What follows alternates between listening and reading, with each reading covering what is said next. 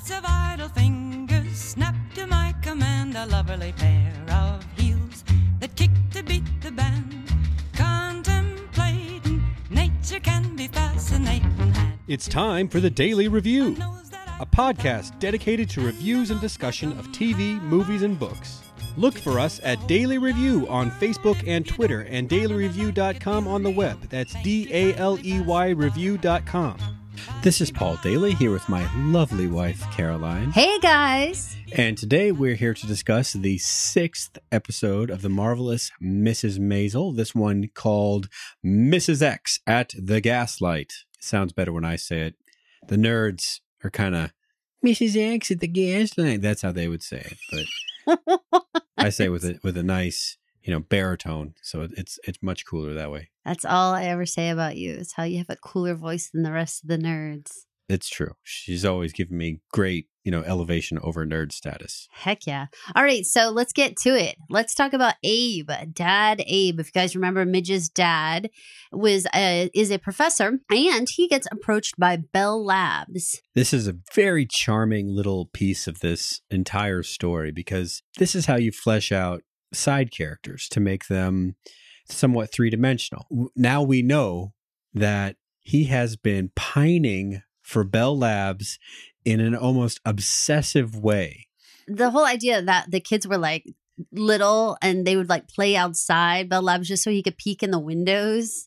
Good Lord. This is some long time love. He plays super hard to get. I loved it when he's like, I'm kind of busy. I don't know if I can do it. I have so much to grade. And, everything that the recruiter would pitch, he would just hit it right back with some sort of softball type denial, maybe. And it was just, he was like playing him like playing like a fiddle. Is that the phrase? Oh yeah. I mean, he did with such an awesome straight face, but turns out when he gets home, he is like so excited. He's like just dying. He's almost doing the George Jefferson dance. Oh my God. In excitement. He's so excited. And they're going to have a big family dinner to celebrate. And this is when we get to meet brother Noah and his wife, Astrid. They are a pair. Astrid is such a piece of work. Astrid, she's not Jewish. Correct. Or wasn't before they got married. Not ethnically Jewish. Right. But she has adopted the faith purely as a way to try to fit into the family. Yes. I think it was pretty cool when later on when Noah is saying basically that he has no more need to go back to Israel. They've been there like 11 times. And she's like, brings back these like apparently ridiculous souvenirs for them. And I mean, the whole thing, she just wanted so badly to fit the mold. And, she just overkill is an understatement. Do you know what a mezuzah is? I don't know what it is. Do you? I assume it is some kind of religious artifact or something that apparently comes in sizes that include good taste and bad taste. And she brought one home that was in the bad taste category. Well, and so a mezuzah says that it comprises a piece of parchment contained in a decorative case and inscribed with a specific Hebrew verse from the Torah. And so, yeah, I guess you would like hang it on the wall kind of thing. It says actually some interpret Jewish law to require a mezuzah in every doorway of your home except the bathroom. So I think it's supposed to be, I'm going to say tasteful in size. And the ones that she gave them were like as big as an arm. So it was Rose. It was outrageous. Always gracious Rose, The smells funny when she gets the lipstick last week. This week she was like, it certainly is big, or something like that. Well, and not only that, but also Astrid apparently tries to cook, Jewish dishes for them, and they even have a code worked out of what to do with the food that she brings over. It's the housekeeper Zelda immediately disposes of it. She's like, you know what to do with it. It's like, mm-hmm. So yeah, I mean, obviously they're pretty tough in-laws, to impress, and Astrid just tries so hard, and she expresses her really sadness that she can't get pregnant, it seems, and that, things just aren't going the way that she had hoped. Yeah. So she's trying to make up for not being able to supply Or do you see it this way? Or did she say it? She's making up for not being able to supply them with a grandkid with at least doing all this other faith-based stuff. Yeah, and I think it's not just grandkid, but I think just baby for Noah too, she thinks, in her mind. And, we learned quite a bit more about Noah. He seems like a really good guy. I enjoyed their conversation out on the fire escape. I wish we had a little more of Noah. Me too. He's a nice breath of fresh air. My favorite comment of his was the sort of thing that he tells Midge once they're back inside and they're looking at her records and they're discussing comedy and Joel and stuff like that. And he tells her, "You were always the funny one." And that's the sort of comment that brothers, sisters say to each other almost never, or husbands and wives might not say that kind of thing. But did you notice the way that Midge looked at him when he said it? Oh, it's the best thing in the world to be told that you're the funny one. Yeah, but she gave him, it wasn't like a long beat or something like that. It was just, she looked at him in this way that kind of recognized that she didn't know that he thought that about her. Absolutely. Yeah. And it was well conveyed. I agree with you. I also like Noah's complete protective nature of her. The next guy you pick, make sure it's somebody that I can punch basically so I can defend your honor. I loved all that. I thought that they were a really great pair. And you're right. I hope in season 2, we get to see a lot more of Noah and Astrid.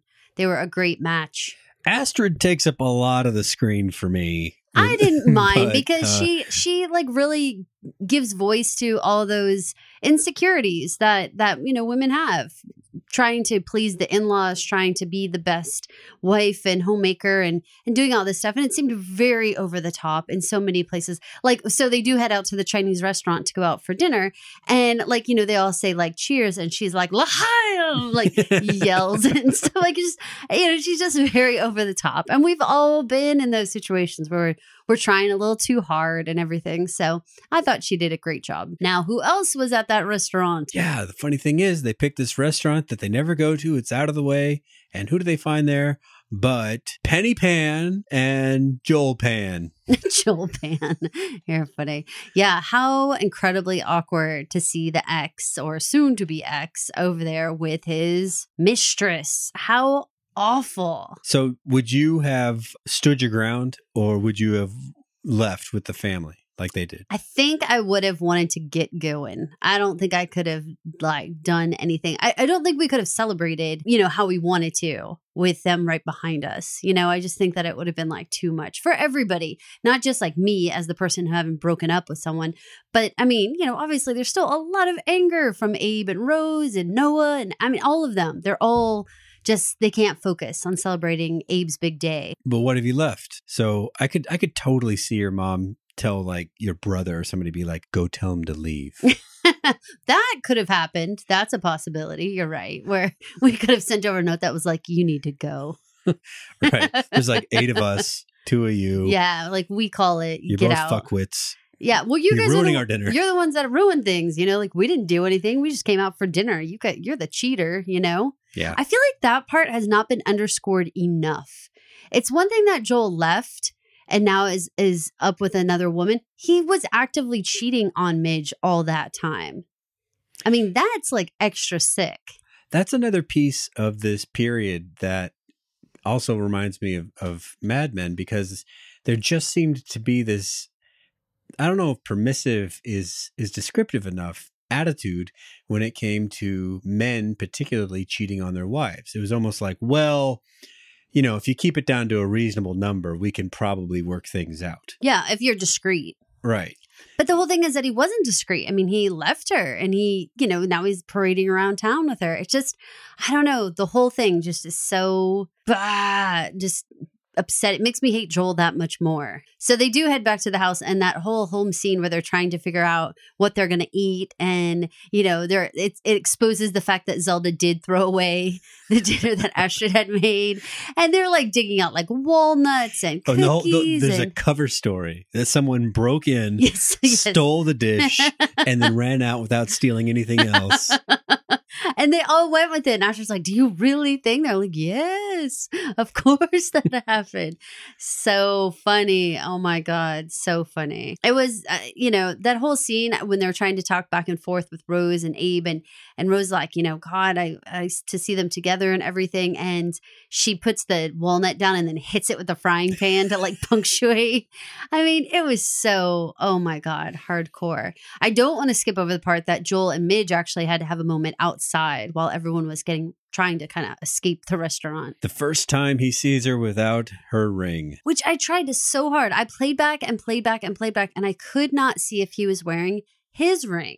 That would have been... I mean, it makes no sense at all that he would be wearing his ring. Right. I mean, my God, he's moved on to a whole nother life. Right. But then how in the world does he act like it's a shock that she's not wearing her ring? Yeah, it was like... You're here with another woman! Yeah, I mean, it was like he was expecting to keep her on the hook, just... I think that's exactly right. Like, you're still on the payroll, Midge, as the mom of my kids, right? Right. And so therefore, yeah, you should still be branded with my brand. It's so gross. He's so completely gross, you guys. Right. It's like Aziz, he says, I want you to wear this ring so that people will know we have an arrangement. Exactly. Right. Yeah, basically, yes. So, all right. So then what else is Midge up to in this episode? The episode actually starts with her, as she calls it, working the party circuit. We saw that she had some success entertaining large crowds last episode. She's turned it more into what she calls something like honing her material. So she takes up every invitation she can get, goes to every party, and she starts with this one at the beginning of the episode where she talks about Manfred McLean. Now that reminds me of something that happened in Gilmore Girls. But I don't remember exactly what it was. So, all right, the Manfred story is essentially this is a really good looking guy back from high school that has now been in the papers for having decapitated his wife and like driven around with her head in his trunk for a while. And the punchline is that, she looks at this as like, well, he's still good looking. So if I'm single, you're single. If he beats this, then maybe they get good dinner or something. So the twist on that is, in Gilmore Girls, Emily is harassing Lorelai that she doesn't have a boyfriend or a husband.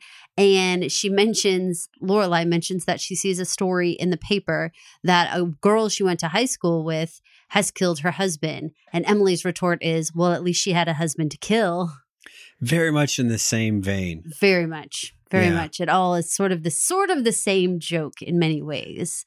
That it's better to have been married, no matter what that spouse did, than be single. Ba-da-ba. She also meets Randall, who is a part-time comedian. What did you think of Randall? Like, would he be off-putting as a guy to you, or would you think it was like kind of awesome? Like how he just sort of started into that Hitler skit. Like, would he be the kind of guy who you'd be like, this guy's hysterical? Like, as soon as he started doing a bit, would you sit down and start watching, or would you be like, this guy is so weird?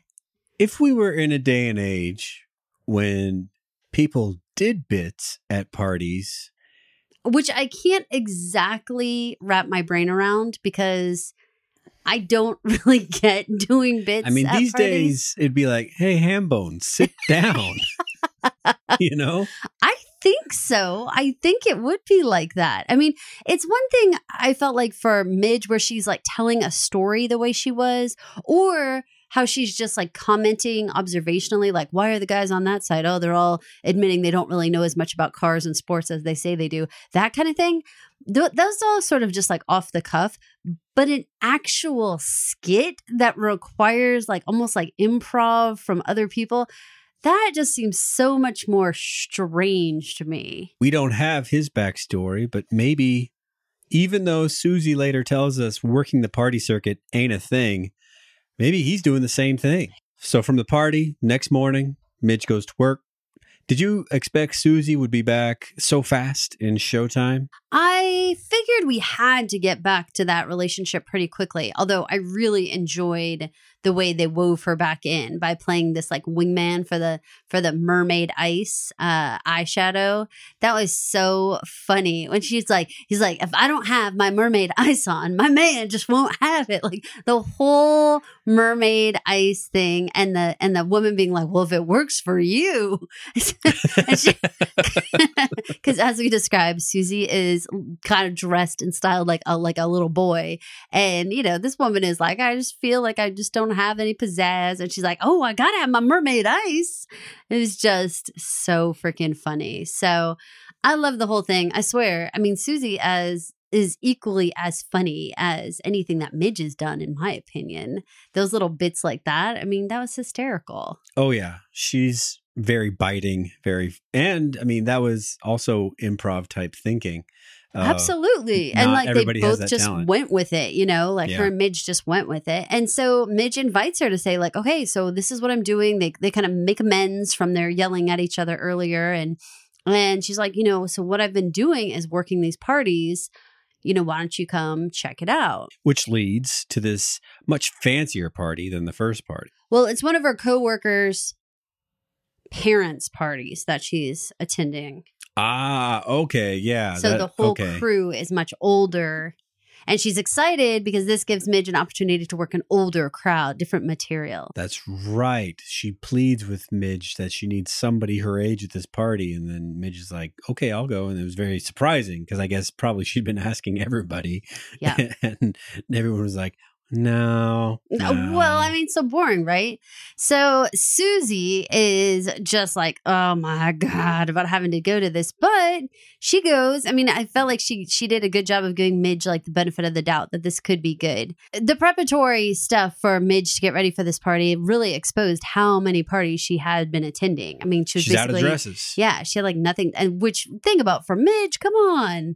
That girl's got a huge wardrobe. How could this possibly be? So Rose is totally willing to let Midge wear her stuff because she's trying to like get a little in with her. Rose has really been like spiraling down here. The exchange between them kind of exposes that she still has this hope for going back to Joel, right? Yeah. But Midge is basically plainly saying, I'm going to do this and there will be men there. And, the unwritten part is whatever happens after that. I think that Rose is okay if she's not with Joel anymore, but she wants her with somebody. She wants her with a man. Like this whole single life, like mom, working person. No. But she gives her the dress. And she's sad about it. But because Midge is like gone when she finds the dress. Go to this party with Susie. Susie has a distaste for the party circuit thing almost right away. But that little meetup in the elevator was pretty funny. Right. I enjoyed that little aspect of Susie because you don't realize this by someone that's so kind of cold about other people. She is also a terrific observer of people, Yeah. A lot of stuff doesn't get by her. I love that whole thing. She's like, I think this one guy's having an affair with this other girl. I think it's the daughter of the guy with cancer and all this stuff. I mean, that whole part was like so funny. So funny. Yeah, it's kind of like in your mind, you would think maybe somebody that can pay attention to people like that also likes them. And it works the other way for Susie. Seems like the more she knows about people, the less she likes them. I think that's probably true. It's just more evidence that people are slime, right? Right. I agree. Well, she does not know what the hell to make of this party or how to fit in until she sees that massive seafood buffet table. And then she's like, I totally get parties. When she just pulls up a chair to the dining table, which has been set up like a buffet with all these like display dishes that are so beautiful. And she just pulls up a chair and starts eating off of the dishes like it's her dinner plate. Oh my God. Yeah. It's like that one friend that you invite to the fancy event and they show up like in jeans or whatever. And you're like, but much worse. Oh my God. Yes, this is so much worse. So much worse. I was like, holy smokes. And she gets an opportunity to see another little bit act between Randall and Midge. This one I did not feel was as successful as the Hitler one. I understood the improv of it all, but I mean, so what did you think of this whole like, oh, I'm looking out of this window and I see, what is that? And then you just pause and you let the other person be like, oh, I think it's that guy again. Slipped on the cat, all that stuff. That whole thing. What did you think? Did you think it was funny? Was this like... I mean, I was impressed that they could keep going back and forth But again, my modern sensibility would be like, you guys are in the way. Or we all don't get to talk anymore because we have to pay attention to this sad performance. Well, you say sad performance? Well, they're happy. But I mean, you're right. It's just not hysterical. I mean, it's... The people acted like it was hysterical. Yeah. I mean, the people, part of it, I wonder if it's just this weird novelty of two people raising their voices loud enough and being like, put the spotlight on us too while we actually do like an act. But here's the other thing. I also don't feel like we attend parties where anybody would like open up the piano and just start playing and we all like sing along and that kind of stuff. And yet that went on as well. So maybe we're just like, have such a different idea about what would have happened at a cocktail party. You know, like if you could juggle, does someone start juggling? Like if you could play the spoons, should someone else start playing the spoons like on their leg? Like I'm kind of confused about the entertainment factor of these parties. Are you expected to bring a talent? We might only get that answer if someone alive in that part of New York in the 50s decides to listen to our podcast and give us the scoop. I am so very curious. I really want to know. I really hope that we get some feedback from one of you guys that you say like, yes, of course, you would bring your special whatever it is and exhibit your talent at the party. I mean, I am so curious. I'm going to start asking any older person that I know, is this a thing? Is this a thing? I'm going to be that girl. So that interaction with Randall feeds into this meeting between Randall, his agent, and Midge. Now, do you think with Midge, as smart as she is, should have read that as a danger zone because she already has representation with Susie? See, I would have thought that she would have read it as danger zone because of the Herb Smith business. That already happened. You know, she already had a meeting where she was doing something with her career and she didn't have anything to do with Susie being there. And it turned out so bad. And Susie was so pissed at her.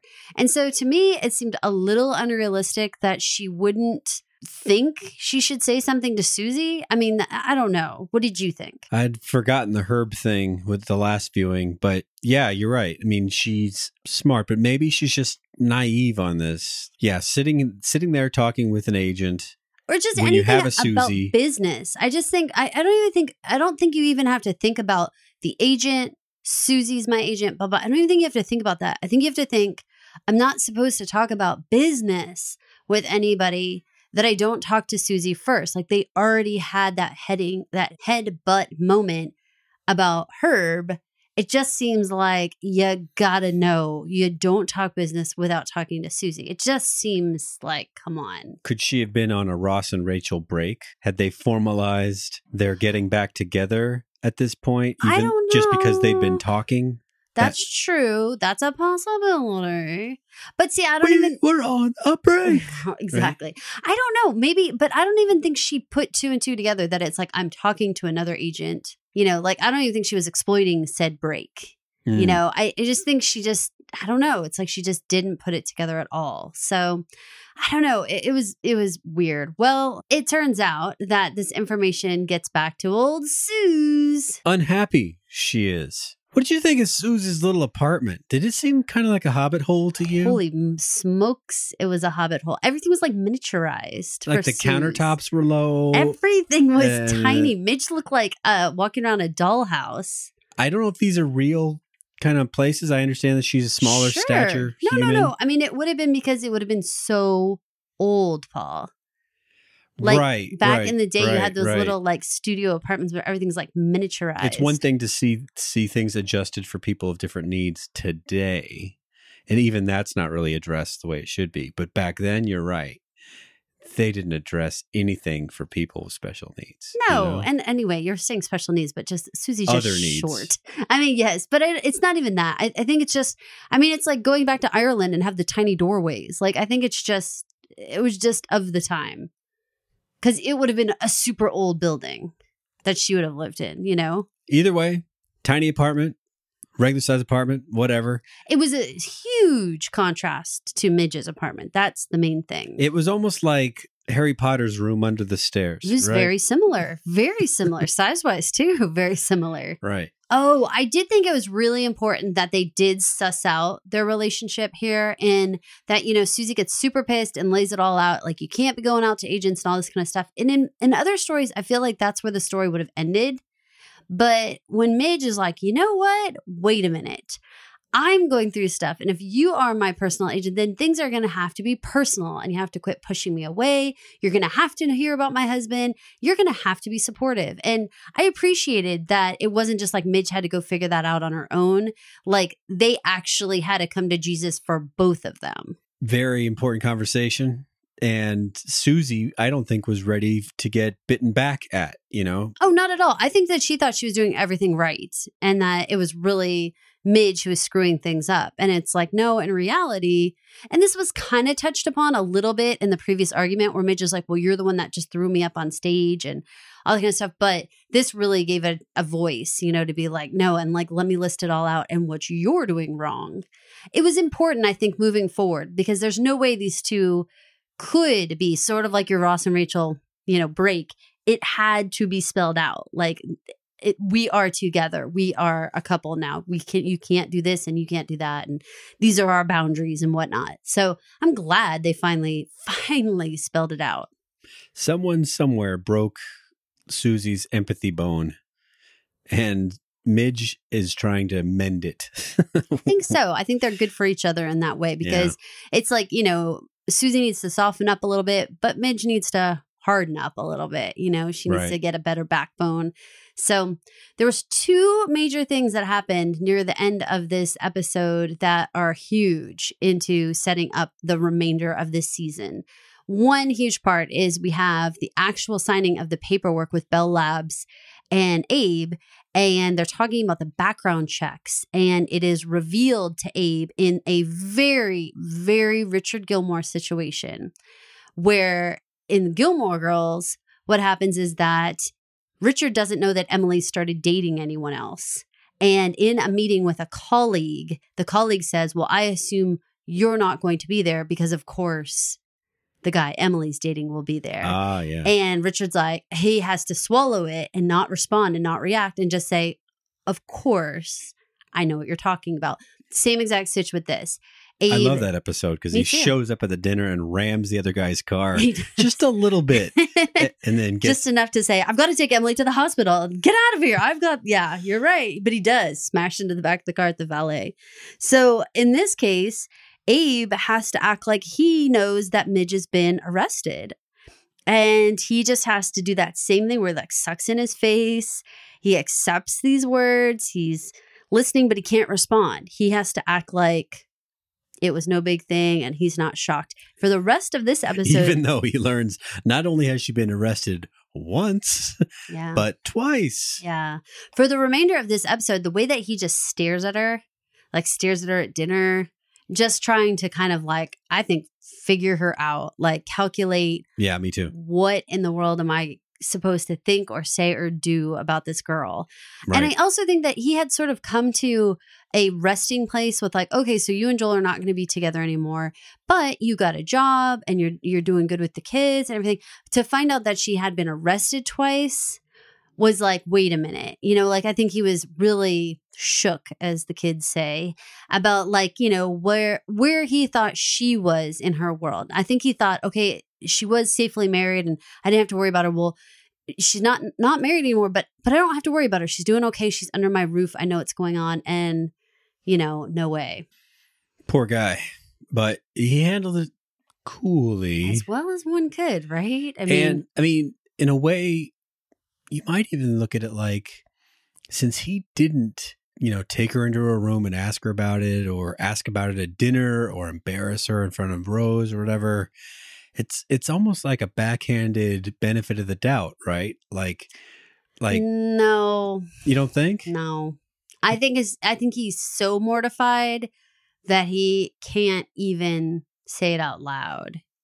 I think that it's so disappointing that it's like not right now, at least. I mean, we don't know. Season 2 could totally come slamming back. And in fact, I bet you it will, because, you know, I think there's a lot of comeuppance that's about to happen for Midge, as the next little outro portion shows.